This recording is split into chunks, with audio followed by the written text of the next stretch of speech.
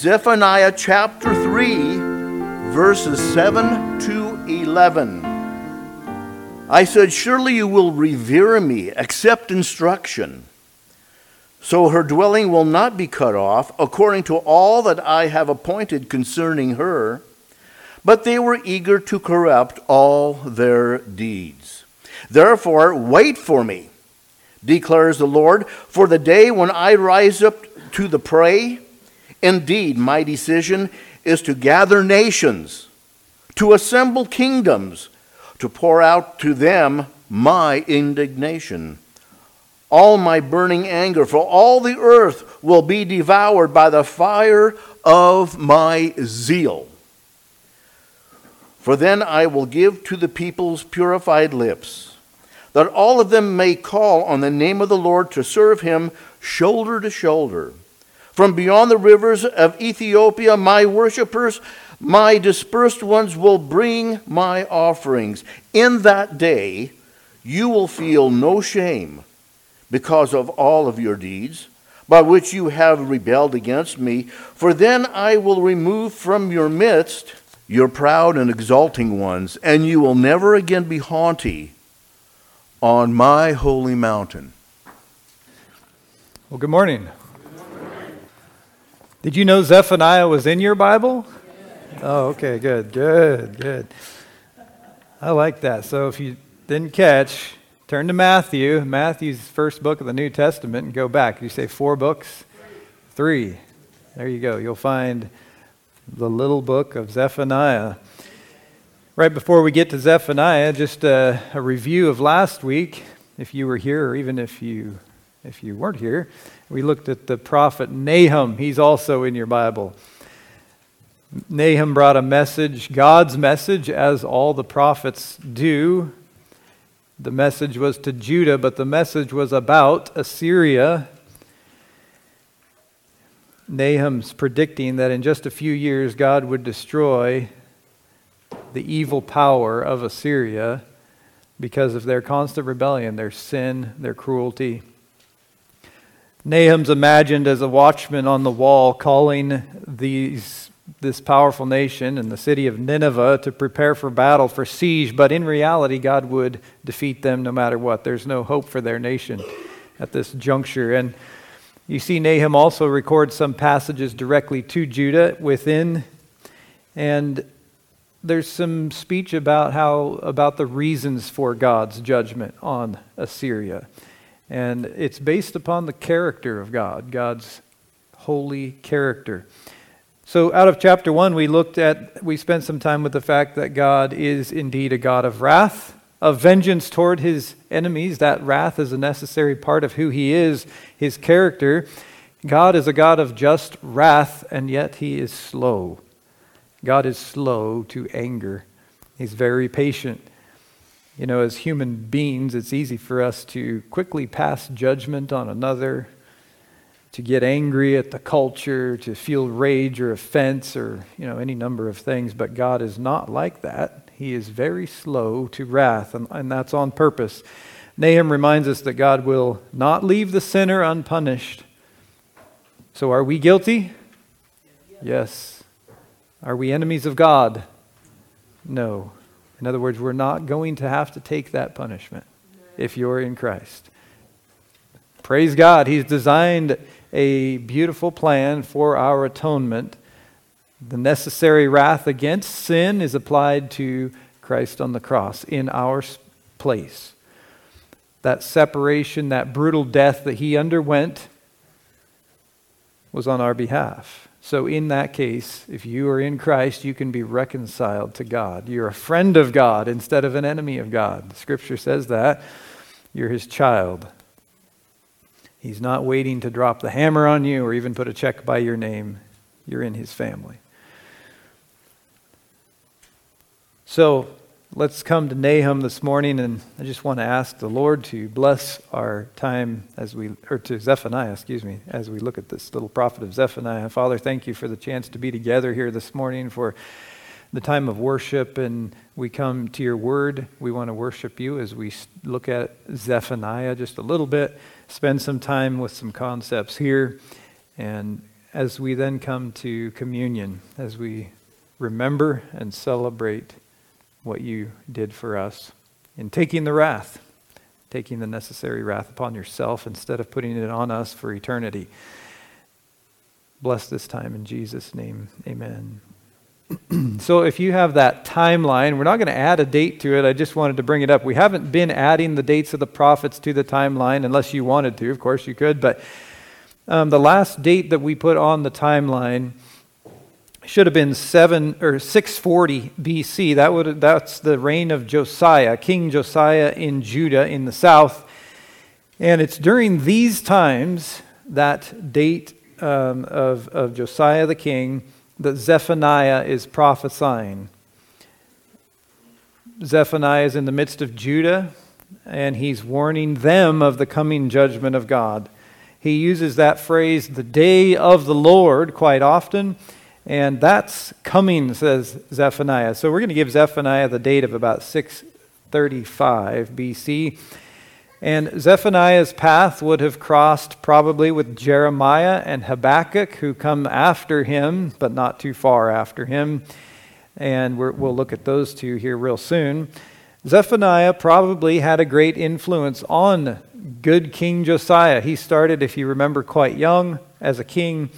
And it was about 622 BC, so just only a few years after the date we've given for Zephaniah beginning his ministry, that the law of the Lord was found. It was lost. It was buried in the rubble or in some dusty corner in the temple of the Lord. Somebody found it, and under Josiah, a great reform started in Judah. Now, it wasn't a reform that took over the whole land, but it did bring some back to the Lord. It was temporary, but it was a revival. And this was during the days of Zephaniah. Maybe he had a great hand in that. We don't know that for sure. But it is important, however, to realize just before King Josiah was a bad guy by the name of Manasseh. Manasseh was one of the worst, if not the worst king that Judah ever had. He reigned for 55 years. His influence changed the outlook of the land. And probably Judah was in an inevitable situation of judgment based upon his terrible leadership. But God is still calling individuals, if you will, through Zephaniah's message. Individuals there in Judah. Zephaniah was the last prophet to Judah. This is now the single kingdom that's left, right? Israel's off the scene. And Zephaniah is the final one before the things shift and Babylon comes in and takes them. Zephaniah was likely the great-grandson of previous king by the name of Hezekiah. Again, a king of Judah. He may then well have been the cousin of King Josiah. He probably had kingly blood in his veins. If you look at the book, it's a short book. There's 4 parts, at least is how we'll look at it. You can see him there. God's coming wrath on Judah. Then he switches to God's coming wrath on the nations around Judah. He flips back to Judah. And then finally, God's restoration and blessing for Judah and really for other nations as well. So look at chapter 1, first few verses there. Before funneling down to words of denunciation on Judah, as you see in the first part, he spends a few verses on the future of other nations, more broadly speaking. He declares that the whole of the inhabited world will face judgment one day. I think actually this is a bit of a theme for Zephaniah. You see it in verse 2 and in verse 3. You see it in verse 18 of chapter 1, and then near the end of the book in verse 8 of chapter 3. There may be others that I didn't write down, but for example, look at verse 18. And all the earth will be devoured in the fire of his jealousy, for he will make a complete end, indeed a terrifying one, of all the inhabitants of the earth. So again and again, he brings up this idea that the whole earth will be under God's judgment, not just Judah or Assyria or something like that. By the time you get to verse 4, we're in chapter 1, the focus is obviously now firmly on God's people in Judah. God is a jealous God, and his people have practiced syncretism. If you don't know what that is, basically it's joining false worship with the worship of God, with true worship. if you can do that, that's what they've done. And it goes beyond just paying respects to Baal or some other god, right? It's a lifestyle. They followed those gods. It broke their culture, and it broke the law of God. In verse 7 of chapter 1, the prophet says that the day of the Lord is near. Now, this day of the Lord phrase, in the very most basic sense, it is a time when God intervenes in the world to judge enemies. Zephaniah uses that full phrase 7 times in his short book. I would see that some of what he is prophesying in this phrase is having a near fulfillment. In other words, Babylon's right around the corner. They will come and they will conquer Judah in 586 BC. And then others, as he uses this phrase, the day of the Lord, has a farther fulfillment. Judgment on a worldwide scale, yet future. So chapter 1 speaks mainly to this near fulfillment, the one Babylon on the cusp. For example, look at verse 10, chapter 1. It says, a cry will go up from the fish gate, or maybe you have Damascus gate. That's an actual gate still there, actually. The place, it's in the north of Jerusalem, and that's where Nebuchadnezzar penetrated the city when he came and captured them in 586. We see him finish, Zephaniah, the section on Judah in chapter 2, verse 3, and he tells them here, look at that verse real quickly. We're going to come back to this verse, but he says, seek the Lord, you humble or you meek. Perhaps God in his mercy will hide you on this day. Seek the Lord. In verse 4 then, he begins the section on judgment to other nations. So he's directed himself, his message to Judah. Now there's a section on other nations with judgment on peoples that probably hassled Israel. This is God's judgment is coming upon them. Now, the nations you see here may be emblematic or symbolic of other nations that aren't mentioned. But we notice that all 4 points of the compass are brought up in the ones mentioned. So in verses 4 through 7, you have Gaza, Ashkelon, Ashdod, and Ekron. Those are 4 out of the 5 Philistine cities on Israel's west. By the way, that's the same basic territory that Gaza is in today. Verses 8 and 10, or 8, 9, and 10, would be the east. Moab and Ammon are brought up. These are the peoples that descended from Lot and his incestuous relationship with his daughters. Also, many years back, also enemies of Israel. From the east, we move to the south. Verse 12, Ethiopians or Cushites are brought up as God's speaking judgment to these people. And verses 13 through 15 looks to the north, basically. Nineveh, capital of Assyria. Verse 15 pictures the pride and the arrogance of Assyria. And if you remember some of Nahum's last words as he spoke to Assyria's destruction last week, all who hear the news about you, Nahum is saying, that is, all who hear the destruction of your great city, they will clap their hands because of you, for who has not experienced your constant cruelty? And then look at Zephaniah's words in the last part of 2:15, the last part of verse 15. Everyone who passes by her scoffs and shakes his fist. Everyone was happy to see Assyria go. They were not fun for anybody. And remember, that prophecy was fulfilled only a few decades later, 612 BC, very shortly after this. Now, all the nations here mentioned, it reminds us that God is sovereign. He has standards, he has ideals for all of his creation, for all nations. He is patient, but he is just. Isaiah says in 40 verse 15, as he talks about God, it says, look, the nations are like a drop in the bucket. They are considered as a speck of dust on the scales. He lifts up the islands like fine dust. It's good to keep that in mind. Whatever we face, God is sovereign and God is in control. Well, if you are looking at Zephaniah there, look at chapter 3 now. This is into the next section, verses 1 through 7.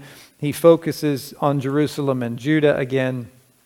They have been rebellious, stubborn, and foolish, right? We knew that.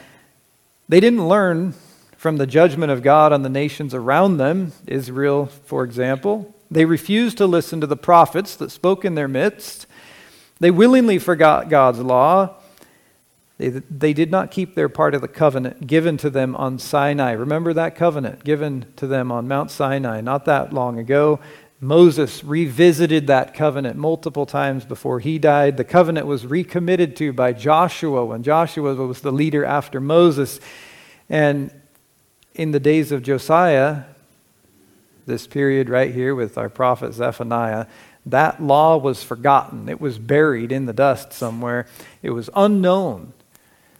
That's the flavor of the nation. So judgment is coming.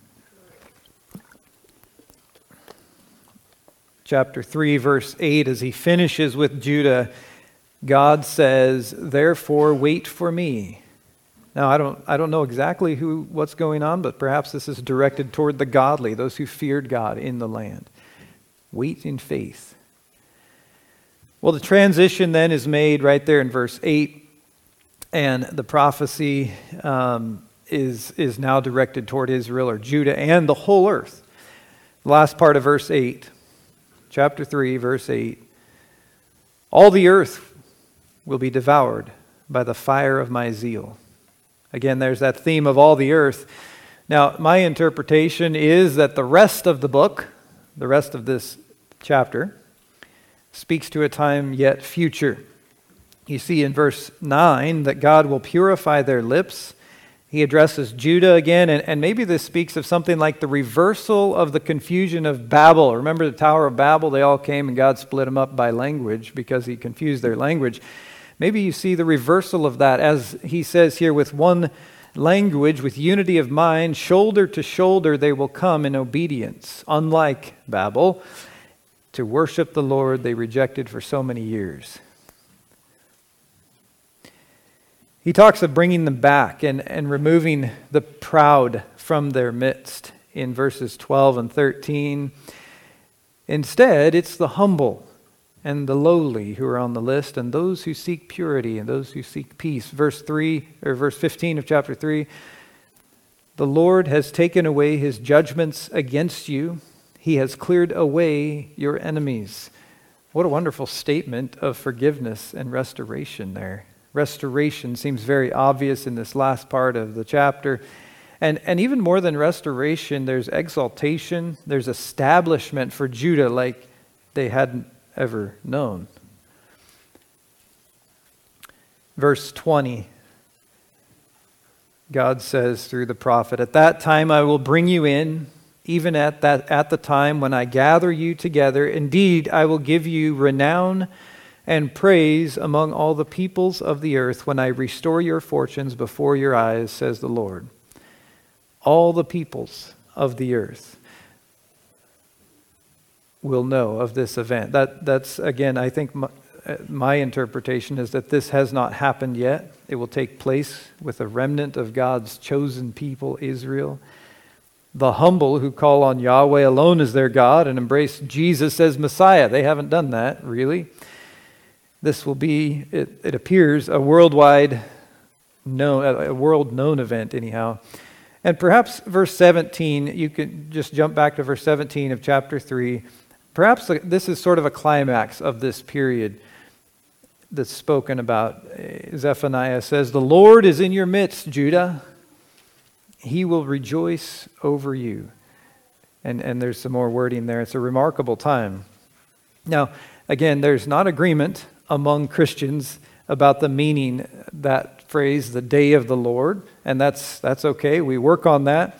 There's a lot in the prophets and other places concerning this day or this period, and maybe we'll talk about it more as we go along, but some of the meanings concerning the day of the Lord here in Zephaniah, they're pretty clearly the judgment, the destruction of Assyria, of Babylon in Zephaniah particularly.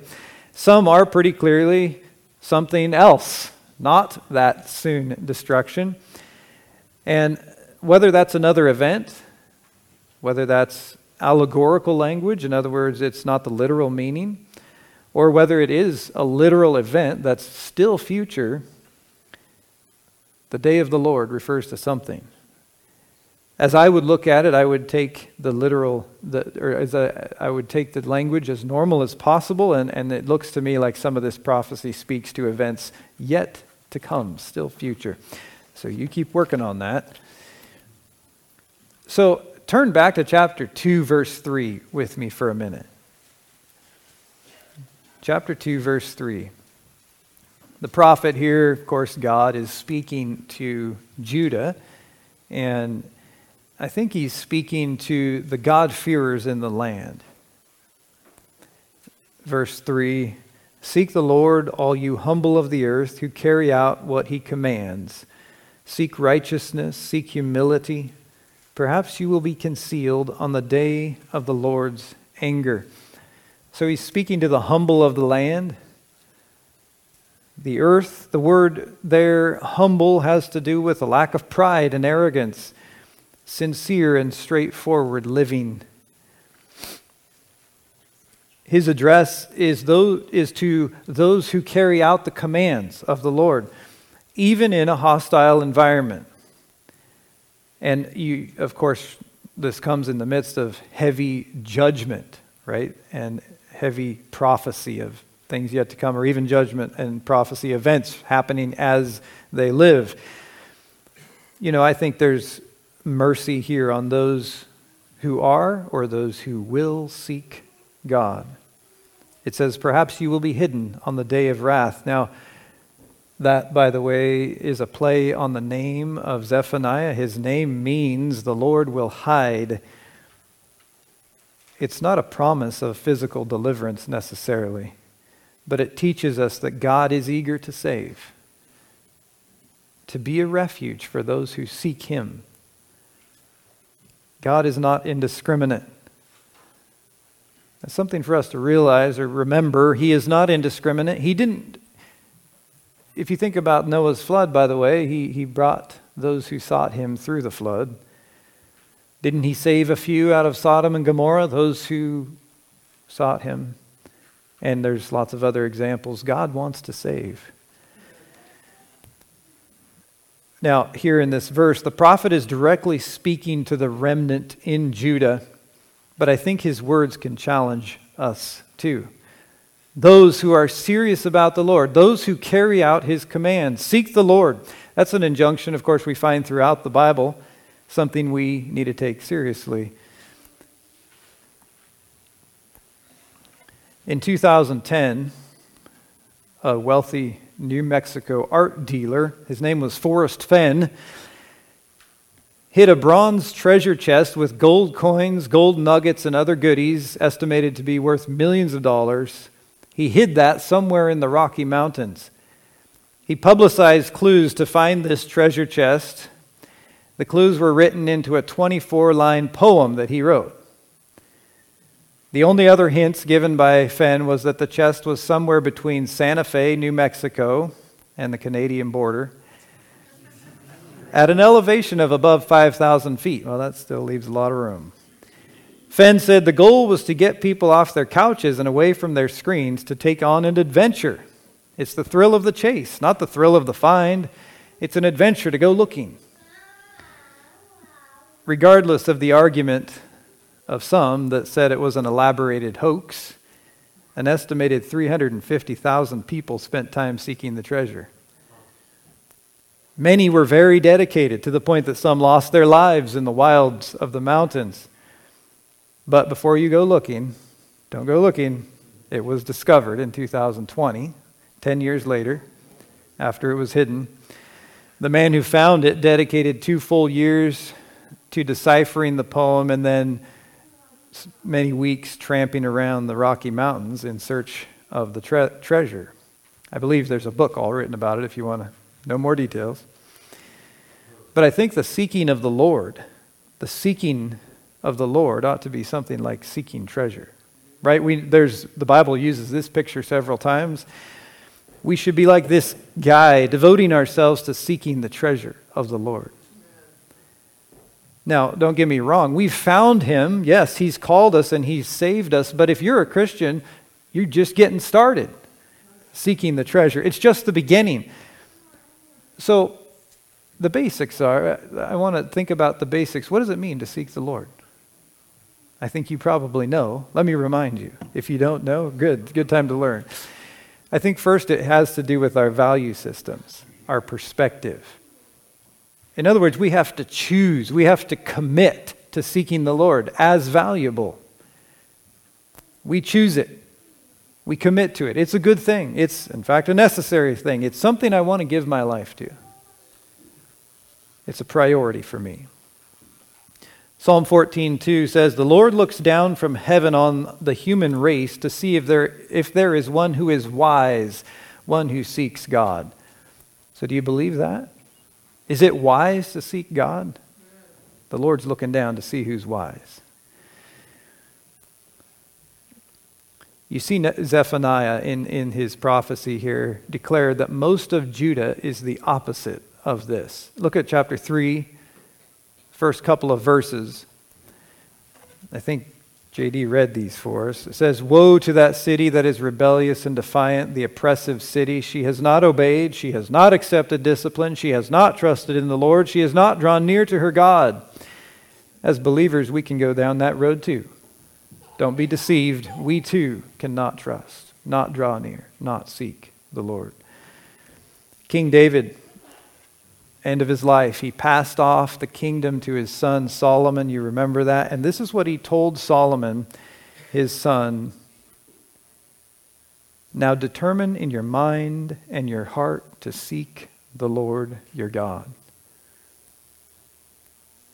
You see, it's a necessity of us to previously determine, to commit. That doesn't mean we don't revisit it often, but we make a decision. I will seek the Lord. The Bible says many times something along the lines of what David wrote later in Psalm 105. It says, boast in his holy name, that is God's holy name. Let the hearts of those who seek the Lord rejoice. So this is where joy and fulfillment is found, if you can believe that. The man who found the bronze treasure chest in the Rocky Mountains, he has now faced legal suits, personal security issues, attacks, and unhappiness from those who didn't find it. But seeking the Lord is where joy and fulfillment are found. So then, secondly, seeking the Lord has to do with our practice. Seeking treasure has to do with disciplines in your daily life. Now, I don't know, but I'm quite sure that sometimes you don't feel like seeking the Lord. I don't always. Maybe intellectually, but practically it's not the natural course for us. In the flesh, no one is born wanting to seek the Lord. We want to seek ourselves. But the discipline that you place upon yourself will increase your desire and your passion for that treasure of God. Self-discipline is necessary. It's really where the rubber meets the road. A lot of this, you could say, has to do with those things often called spiritual disciplines that you incorporate into your life. They become the core to your existence. You know, consistent Bible reading, consistent prayer. That's our life with God, hearing from Him, communicating to Him. We're talking about meeting together in Christian fellowship, about confession of sin and accountability, and you can add to that list. You know those sorts of things. Colossians 3:1, if you have been raised with Christ, seek the things above where Christ is seated at the right hand of God. In verse 3 there, Zephaniah says, seek righteousness, seek humility. That's the treasure. So as we learn and grow in wisdom, it will change us and the way we live. It wasn't that long ago, but before Zephaniah's time, the kingdom after Solomon split in two, you remember, north and south. In 2 Chronicles 11, evil King Jeroboam went to the north, and to keep his kingdom safe, to have security up there, he set up high places of worship in the north.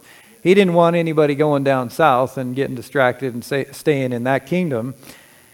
But God, that was not his design for high places of worship set up in the north of the land. And in this passage here, it talks about some from every tribe in the north that went to Jerusalem as God had directed to worship. And it says about these that they had determined in their hearts to seek the Lord their God. They took the words of David. They determined. And then they took action, even though it was maybe not popular and even dangerous. So we let God's wisdom, that wisdom that we find as we seek Him, that wisdom governs our lives, our words, our thoughts, our responses, our intentions. You know, do you want confidence and courage to live rightly? Do you want wisdom in decision making? Do you want the ability to respond well and to have security and wholeness and joy? These come to the one who seeks the Lord diligently, the treasure of the Lord. So don't let it gather dust like Judah did, sitting in the corner somewhere in the temple, but seek the Lord.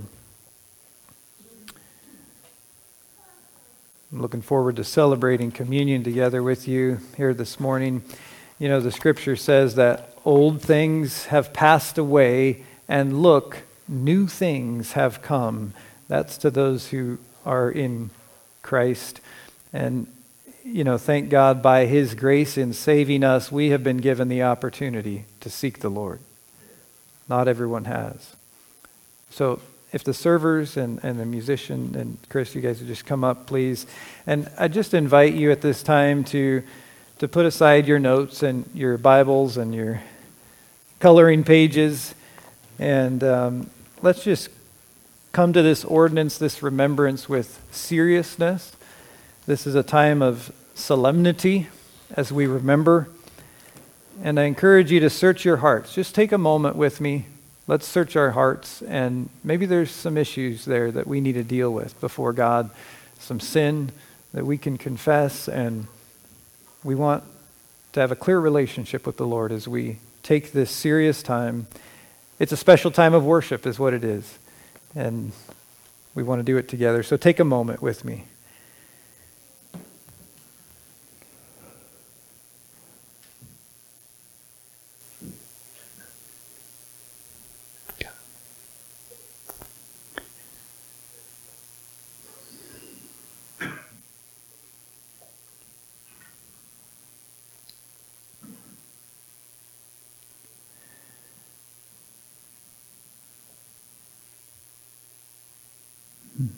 Father, thank you for your forgiveness. Thank you for your grace and your mercy extended to us. I just pray as we take these elements now that you would meet us and that we would grow in faith.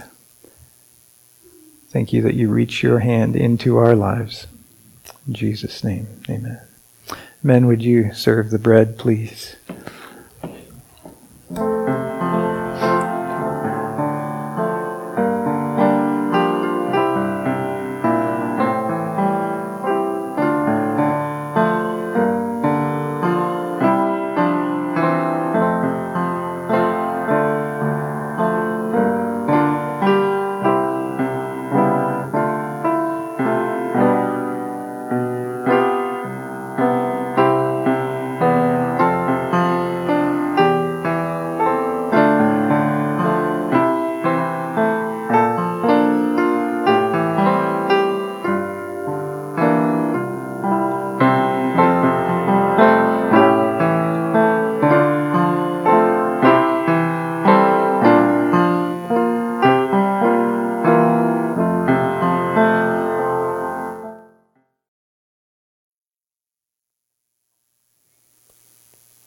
You hold in your hand, hopefully, a small piece of bread.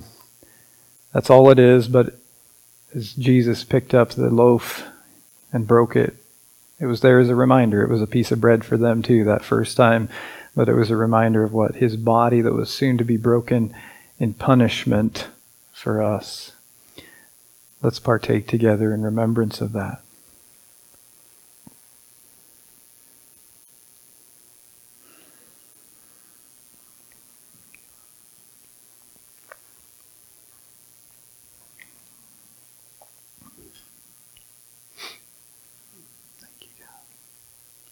Men, would you serve the juice, please?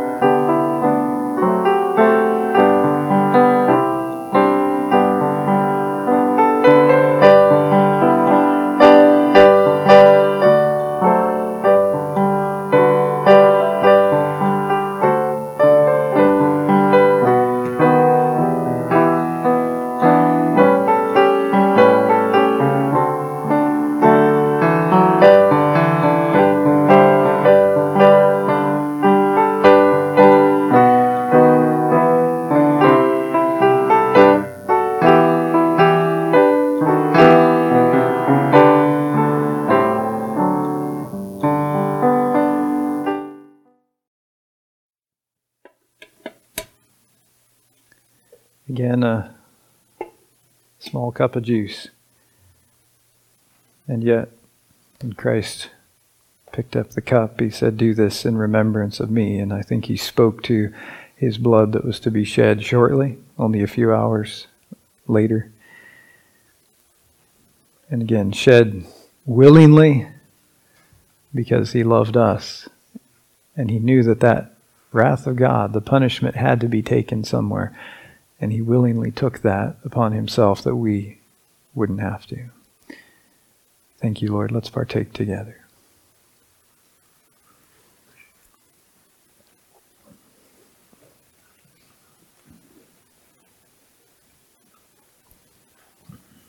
Father, we do just come with grateful hearts. We're a small contingent of the throng of Christians who have walked the earth over the years, God-fearers in the land, and yet you care for each one of us. And you've called us into your family individually, and you call us by your name because you love us so deeply. You planned, I believe, before even creation that you would come and give your life, that we would have eternal life and relationship and feel your love and not your wrath. Just grateful for your continued faithfulness in our lives, even now. We ask it in Jesus' name.